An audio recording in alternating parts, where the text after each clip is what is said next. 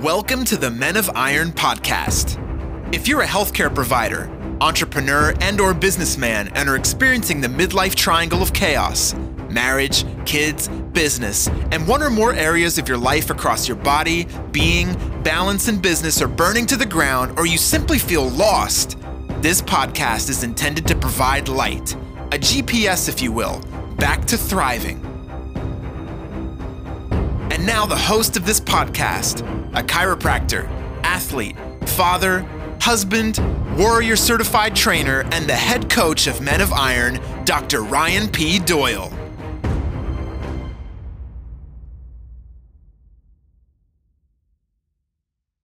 He's going to record, and you may record back as well if you awesome. have the ability to.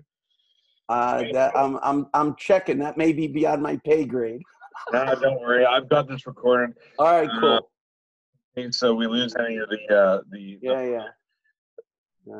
Okay, as long as you're getting it, it's done, been got. Yeah, I got it. All right, cool. All right, so listen. Yeah. Thanks for joining on Saturday morning, for crying out loud, of all times for us to get together. But listen, you and I have had these conversations probably more privately than anyone else or anywhere else. And one of the things that stands out for me, one of the reasons why I'm so attracted to the work you do and the easy personality that you and I both kind of share, is that we both run along not an identical, but a kind of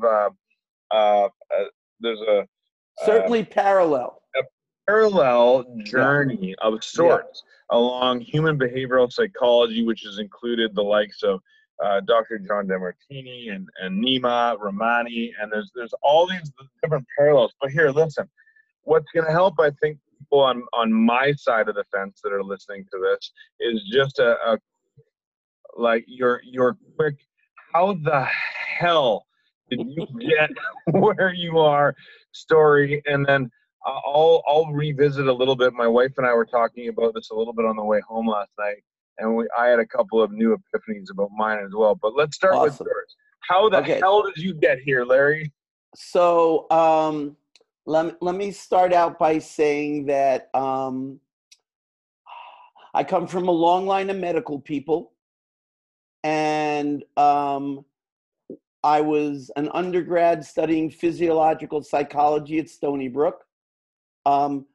It's pertinent that there was, let's just say, there was mental illness / behavioral challenges, a feature in my family, so that my undergraduate studies really involved as much trying to understand me and the family that I found myself born into as anything else. Then I was studying physiological psychology, which is all about how the nature of the structure of the nervous system determines your perception of reality. And I was asthmatic and allergic and living on antihistamines and cortisone, medical, you understand. And I had this weird thought that maybe what was wrong with me was my nervous system was somehow confused about how to breathe. And so I looked to see what kind of neurologist you'd have to go to find out the answer to that problem. And I found out that there were these doctors called chiropractors. And the only thing I knew about them at the time was there was one of them who practiced around the corner from my house, some kind of doctor, and you don't go there. Some sort of voodoo. Yeah, you don't go there. And so my mom married my stepfather. We moved, and I go see this other guy, a nice Jewish doctor named Miles O'Reilly. Perfect. And he examines me in this way that no one has ever examined me before, because he was evidently one of the pioneer applied kinesiology SOT docs in town, and was using, energy medicine when nobody knew what it was. Yeah. And so he had these blocks that he stuck under my pelvis, and this little thing that sounded like a stapler that he'd click on my back. And the weird thing happened was, over the course of 90-ish days, I started to be able to breathe okay. I thought, this is weird.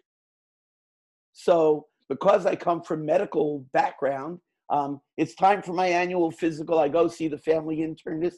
He's listening to me breathe, and he says, "You sound really good. What are you taking?" And I said, "What kind of poison are you giving yourself?" Yeah, right. No. What new medicine? What? Because you sound great. Because remember, old asthma, allergies, blah blah blah. And I said, no. I went to see Miles O'Reilly. He gets up, he closes the door to the treatment room, and he says, "I've heard about him. What's he doing to you?" And I said, "Well, I don't really know. I cannot really." Magic wands and voodoo. He's got this thing. I hear the sound of a stapler, and he makes me lie on face down, and he puts these blocks under my pelvis. I have no idea. And he says, "Well, whatever he's doing, it seems to be working. Keep going." So needless to say, when I decided to go and think about a career in chiropractic, the family was less than enthusiastic. Because, I mean, what are you talking about? Your dad want to give you dentures? My stepfather's a dentist. All right. I come from a long line of medical people. And my mother says, "What am I going to tell the relatives?" My stepfather, eminently more practical, calls his accountant up and says, "Larry's thinking about going to become a chiropractor." And the accountant says, "Well, I know some chiropractors that make more money than orthopedic surgeons, and some of them that struggle, but Larry's pretty bright and he's pretty verbal. He'll probably do okay." So I went to New York. You okay, didn't you? Dude, I have been blessed with an amazing career. I owned, because I was taught the concept of attracting demand in excess of my ability to supply. And so my experience as a chiropractor was rather, from what I have come to know over the years, somewhat atypical, because I never experienced a lack of new patients. In fact, my practice experience was really quite the opposite of that. It was more like, pardon me, but what am I going to do with all these people? They keep coming. The more successful you became, something happened, didn't it? Oh, yeah. It became, my mantra became, because when you're the typical guy who stands in the front of the room and teaches you, motivational stuff in chiropractic, it's like, more is more. And what they don't prepare you for is, what my mantra degenerated into was, if I have to keep running back and forth like this from room to room and take care of all this staff stuff that was going on, if I have to do this for the rest of my life, I'll go out of my mind. And, mantras are non-judgmental. They're non-discriminatory. So when you keep saying that, needless to say, I temporarily, some would say temporarily, went out of my mind. And Larry, let's not fool anybody. You're still out of your mind. Hey, I resemble that remark. Yeah. Yes, you do. Yeah. You resemble that. Yeah. So I'm sorry for getting you up. It's fine. No. So in 1993, over the course of a 90-day period, I got sued in a wrongful death malpractice suit. We had this minor climactic event called Hurricane Andrew, and I come to realize that the mother of my child, who was also my office manager — I don't recommend that, by the way — that if we stayed together, one of us or both of us was going to die at the hands of the other one, more likely. So Hurricane Andrew comes, and it occurs to me in moments of desperation, it seemed like the solution was to consume massive amounts of alcohol with the pills that the psychiatrist was giving me. Because you know the little iridescent label orange thing that says do not consume alcohol when taking this medication? No, I've never seen that before. Yeah, somehow it did not occur to me that that rule would apply to me. So, so in the midst of all of that, and I'm getting a divorce and blah, blah, blah, and two dear friends of mine tell me that this man, John DeMartini, is coming to put on a program called the Breakthrough Experience at their house. And maybe I ought to come. What year was that? That was 1993. Yeah. So I went, and I would have to say, if I were going to sum it all up, the rest is history, because in John I found a kindred spirit. In John I found the first of many mentors. In John I found someone who could point me in a direction for how to harness and find the answers to the questions that were plaguing me. Could you, if you had to describe that to somebody, would you say that in the presence of John, you found a light? Oh, yeah.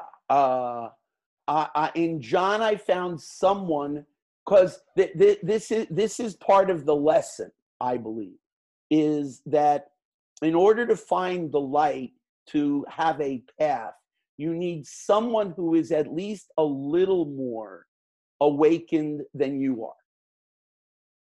And in John's case, it was a lot more awakened than me at the time. And I would have to say, in fairness and mutual respect to both of us, I've made a lot of progress and continue to, and so does he. And so he continues to be more than a little more awakened than I am. and that you got to understand. For those, so I was the guy you hated in school, because I have a virtual photographic memory. I make studying look easy, and I love to read, and I love to learn, and I love to assimilate, and I love to innovate. I understand. I yeah, get that. Yeah. Same thing, with the exception of the photographic memory. Oh, I'm sorry, I get dude. erased every 13 seconds doing this, and I'm like, what was that again? Say that one more time. Yeah. So, in fact, it's interesting about that photographic memory. I guess it must have been a couple of years ago. I'm visiting my mom and my stepfather, and he's overheard me on a client call, and it was the first time he'd ever kind of overheard what it is I do now. And I came out of the room, and he says to me, "Where did you learn all that stuff?" And I blah, blah, blah, blah, blah. And then I said, very matter-of-factly to me, "Well, you know, I have a virtual photographic memory." And he went, "Oh, that explains a lot." Because when your mom and I first got together, I'd hear you say stuff and go, "God, it's weird. It's like he's reading from the book." Because there was another guy in Cairo school with me who also had a photographic memory, and we would have these lighthearted conversations, disagreements, if you will, about on what line on the page the information was that the answer to the question was located. Hilarious. Yeah. So needless to say, you kept along the path. You studied with John. I studied with John. I studied with Scott Walker, neuroemotional technique. I studied with Nima. I studied eligible, certified eligible in neurolinguistic programming. And I you know what? I don't even. It never ends, man. No. It never ends, because my passion really is empowering people to go really and truly from stuck to unstoppable. Opening up that door Yeah. that is dark and scary. See the power on the other side of it. I see that in you, man. I see it. So now, like for my listeners, yes, help them to understand.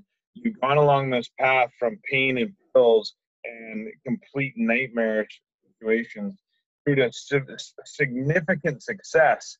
But like I said, there is a piece of you, I think, if I remember the story that you and I were talking about, that was just slowly being inside, and you recognized that there was this, I don't know, the voice that was inside of you. We can talk more voodoo shit if we want, but the reality of it is that there was something inside of you that was saying you're off purpose, I believe, is the story. Yeah. So led you to move away from an extraordinarily successful practice and something that you believe in, and you teach and you love, but you walked away from doing something that we're all trying to empower people. Well, what's literacy is bullshit. What's more accurate is when Hurricane Andrew happened, it leveled the terrain here in South Florida. And so since it was not really anymore my passion, the thought of investing time, energy, and money in building it back was like ludicrous to me. Yeah. So the question became, okay, what are you going to do now? And so between studying with John and studying, Scott Walker had a program it was called Congruent Consulting. Got it. And when I attended the program, the model was very much like, as far as the business model, was very much like a psychiatry practice model. And so between the psychiatry practice model and the seminar style model, because I'm trained DeMartini method facilitator as well, I began to craft what is now the Goodman Factor, because and how it got to be called the Goodman Factor was a client now many years ago made a referral to me, called me up, and he said, blah, blah, blah. I got somebody, and somebody needs the Goodman Factor. And I went, the Goodman Factor? What is the Goodman Factor? What even is that? And he said, oh, that's the thing that happens to somebody when they stop listening to the stuff that's in their brain from where they came from and start listening to the stuff that you put there. And I thought, this is brilliant. Can I use that? And something tells me you've done exactly that. Yeah. And walk us through what you can share with my audience or our audience here. Yeah, sure. Walk us through like who does this help, and where do they start and where do they go to? So I'm going to say something that I recognize and apologize in advance if it sounds audacious, but if you're breathing, it can help you. and here's what I mean by that. Brené Brown talks about your life in terms of your shitty first draft. The story that we live in, that we hold ourselves hostage within. Mm-hmm. And so what I work to do is find out where somebody feels that they're in prison. And then we dissect, if you will, how that happened. And then from there we start to tweeze apart the values system, that not just the one you were born into, but the one you were born with, and start to really sort out like why it is you're here on planet Earth. And so then in a very organized, segmental way, very tailored to the individual, we see where you're not aligned, where you're like, you are putting the square peg in the round hole because mother, father, teacher, preacher said that this. Pause you just for a second? Of course. Okay, so this was part of the conversation that I had with my wife driving home from our date night last night, is when I recognized that I was off course. It's taken me 15 years to recognize that I was off course. I started with Dr. John Demartini, I believe it was around 1997. And I studied the hell out of it. And it was the first time that I also saw the light. And there's this, it was like a freedom, yet a goodness in my belly that was like, I see this guy. The pain and the pleasure, yeah. Yeah, he was doing what I wanted to do, but I didn't see the light or the connection between the two pieces, and I got connected. Anyway, 10 years ago, I looked at my wife and I said, honey, I don't know how to describe this to you, but I don't feel anything. I don't feel excitement. I don't feel pain. I don't feel joy. I just don't feel. And that was, now that I look back at it, it was the first sign that my wounded inner little child was inside of me going, you're off course. Then I had to go to the opposite extreme. Then I had to go to where he was kicking and screaming inside of me going, you are off course and you are going to die inside of your psychological prison that you are holding it, and then you're holding everyone around you prisoner, and you're blaming them all for the feeling on the inside, and you're going to be a wrecking ball, or as my wife likes to describe it, a rhino in a china shop. So that's exactly the same sort of line, is that we're constantly being provided with feedback that's inside of us. And when we have these things, what happens that I've observed, and I think that you'll share this, is that we either run away from these signs from the voice, we sedate from them, which is a big one that we often do, because based on what society and mom and dad and everybody around us is that we should do, this is the direction we should go in, we should martyr us in order to provide and give to the people that are around us while we die on the inside, and then say, so much so that truth that I remember having the conversation with my loving mother, and she loves me. And when I was describing that situation to her, she said to me, because one of the ways I described it was I was over it being a brick and mortar tradition. And she looked at me like, what do you mean over it? What does that even mean? And then she said what really struck me. She said, do you think your father loves going to the office and continuing to do this dentistry thing? And I went, I don't know, but I'd like to think so. On the other side of that fence, I do believe, because this is another continuity in our lines. My father is also a dentist, and Nima's brother is a dentist. Yeah, well, and he's got like 5 clinics right now.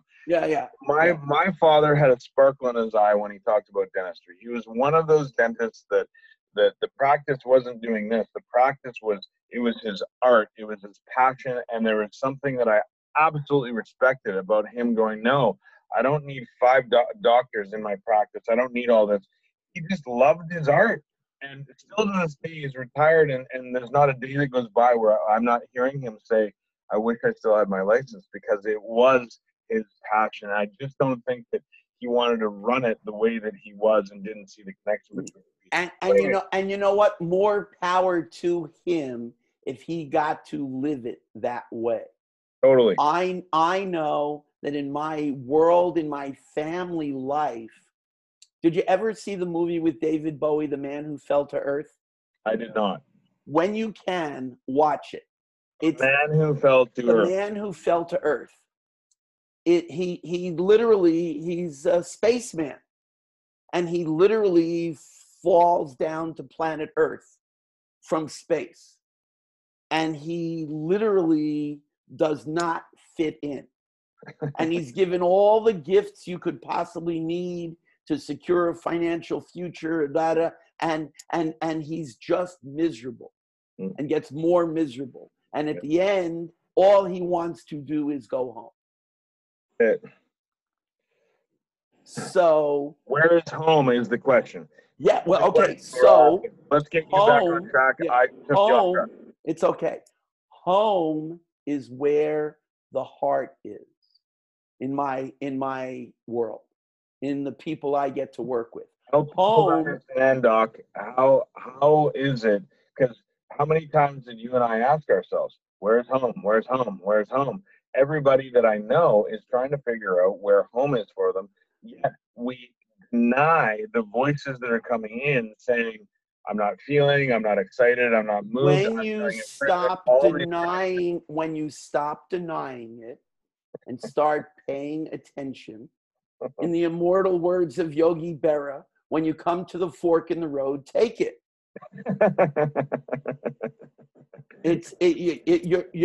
You're not crazy. Pay attention and find yourself someone who has the right skill set to help you translate what it is your essence is trying to tell you. Hey, gotta pause you one more time because that brings one more. Okay, so that find someone piece.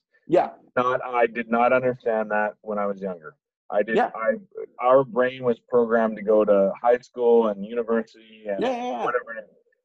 What I didn't understand was when I came out of school, I thought, all right, well, next thing is a practice, and then the next thing is a house, and the next thing is a 401k, and the next thing is been there, done that, all of it. I was never taught. Well, it's not that I wasn't taught. In fact, I was probably more encouraged by my family than anyone else to invest in myself. But I didn't understand where taking money that is no longer serving me, whether it's a house, a home, a stupid investment in other people that doesn't align with my values, taking that money and investing it in me to figure out more about me was the next step. And that's the piece I can't describe enough to somebody. For a long time, Larry, I would sit there and go, I'm failing because I'm giving away all these things that I've accumulated because I'm on this journey of I don't know what the fuck I'm doing. And in the end, it was me finding the different people along my way that were asking me tougher questions that I had the audacity to ask. The next book I'm writing next year for 2020 is called Powerful Questions.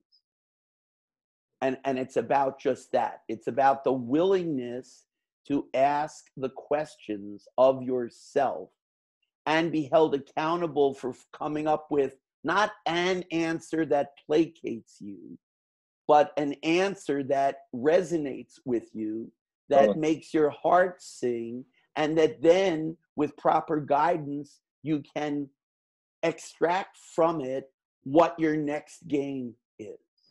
Right. What your next purpose is. And along that, I love that you're coming up with that because everywhere I've ever gone, motivational, everything has always gone along the lines of be, do, have.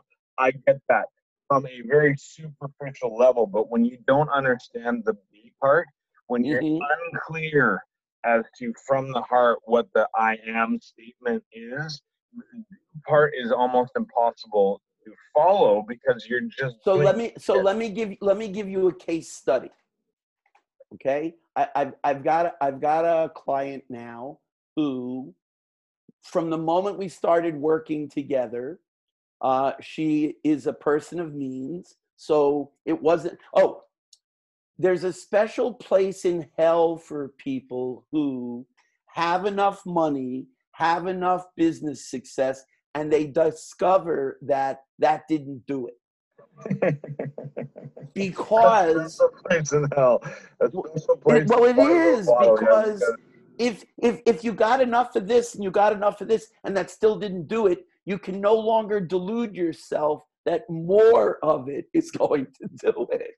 I know, but And we chase after more of it. yeah, of course, yeah. So anyway, this person, we started working together over the course of, we're now into the, anyway. She's passionate about dogs. Dogs. And passionate about them to the point of bordering on obsession.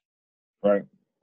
And so what does somebody do with that passion? So first she worked at a dog rescue and blah, blah, blah. And lo and behold, last summer, as we were continuing with the questions and the work that we were doing, my wife and I were on vacation over the summer, and a few people, 2 is a couple, 3 is a few, however many 4 is, whatever the adjective for that is. Fine. Their dogs either got very, very sick, or sick to the point had to be put down while they were on vacation. And they were, needless to say, heartbroken. So a light bulb went off for me in knowing my client, and I said, I gave her the homework, because that's the beautiful part of this work is, I give homework, and then if you do it, you'll get out of it what you put into it. Yeah. So she began to discover what an industry there is in the care of pets. And so we have crafted a very high-end personal care for your pet while you go on vacation, up to and including you get daily video of your dog, so you know that they're being cared for, and all of the anything that the most loving pet owner could possibly want, so they could rest and enjoy their vacation. And she gets to be with the dogs, which she loves. Yeah. And so that's an example of taking a transformation, getting someone to recognize and identify their purpose, their mission, their values, etc. And this I think is key. And yes, this I got John. Why the notion that we get that you need to put your passion on the shelf somewhere and work a job that you hate until you can amass enough resources so you can stop doing the job you hate and do what you'd love to do.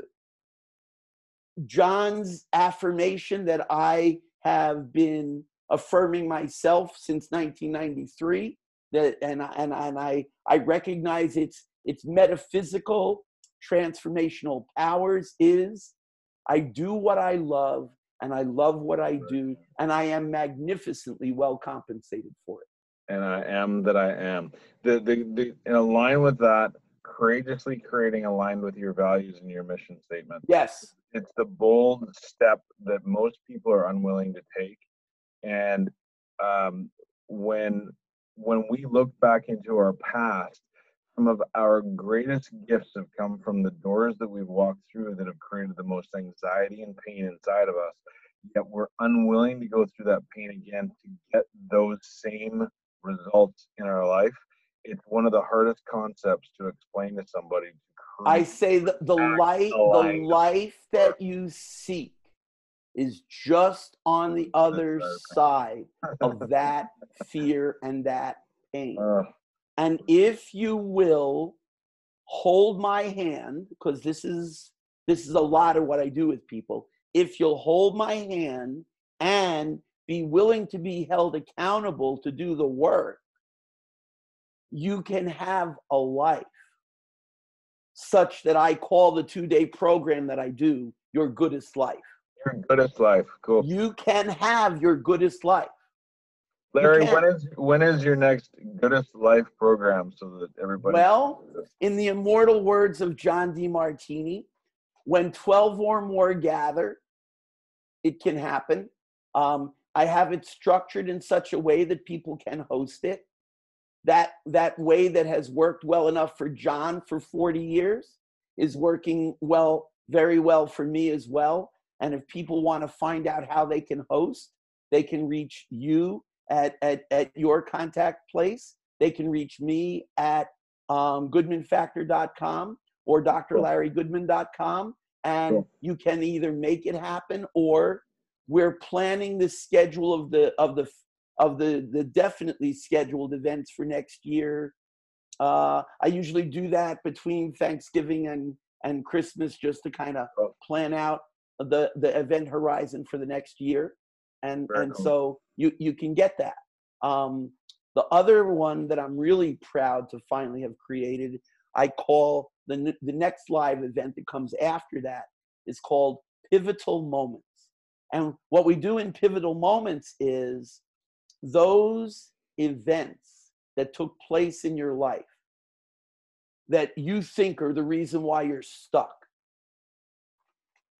In the inspired words of Nima Rahmani, when you really grasp that your mess is your message, we take it one step further with people. And once you dissipate the emotional charge on it, what we then do is act out what you think the ideal scene would have been. Because, we all carry around this story that if I knew then what I know now, I'd have handled it differently. And then we don't.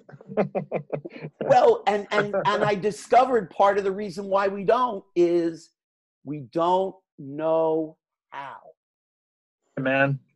So in a safe space with a bunch of other like-minded individuals and yours truly as the facilitator, we literally go through and come up with, when I say a better way, the one who determines it's a better way is you.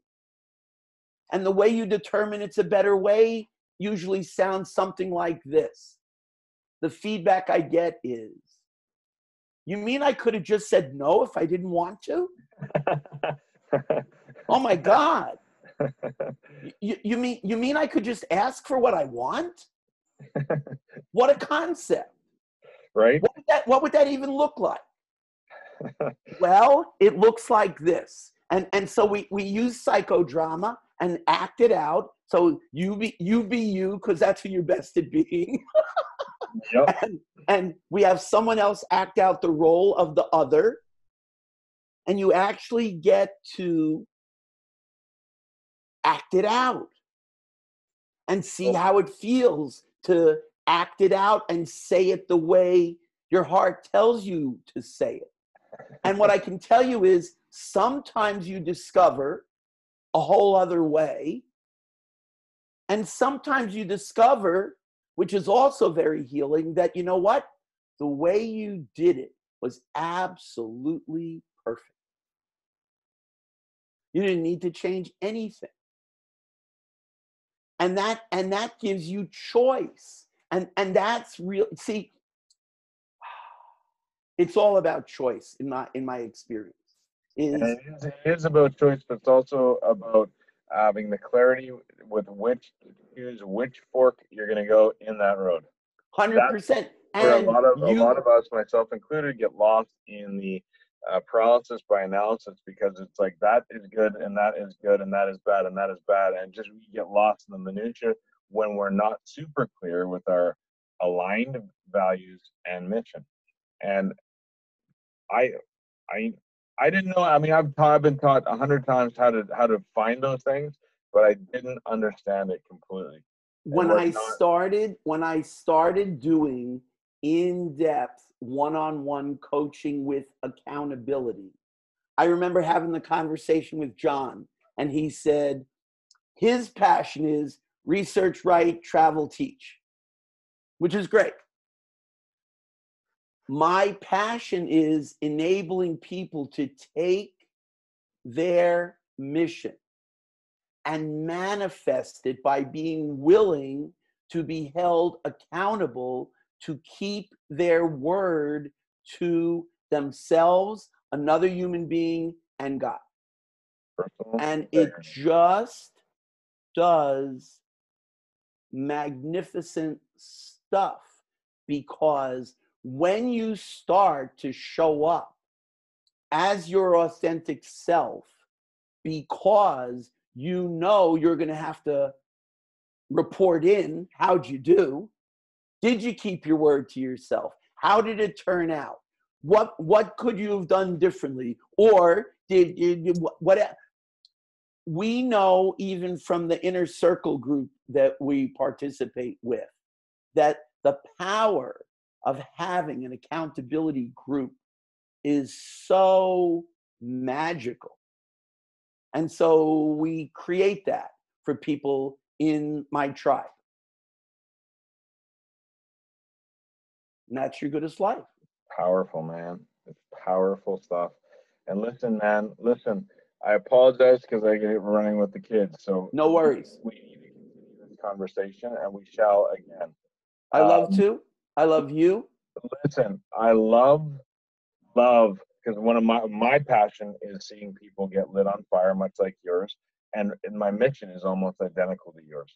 My mission is literally, my personal mission is to develop and deliver extraordinary life strategy, but to be able to lead others that are in the midlife triangle of chaos, marriage, kids, and business, to courageously move from that survival, that resentment, anger, frustration, fear, all that kind of stuff, into courageous creation aligned with their values and mission statements. It's almost identical.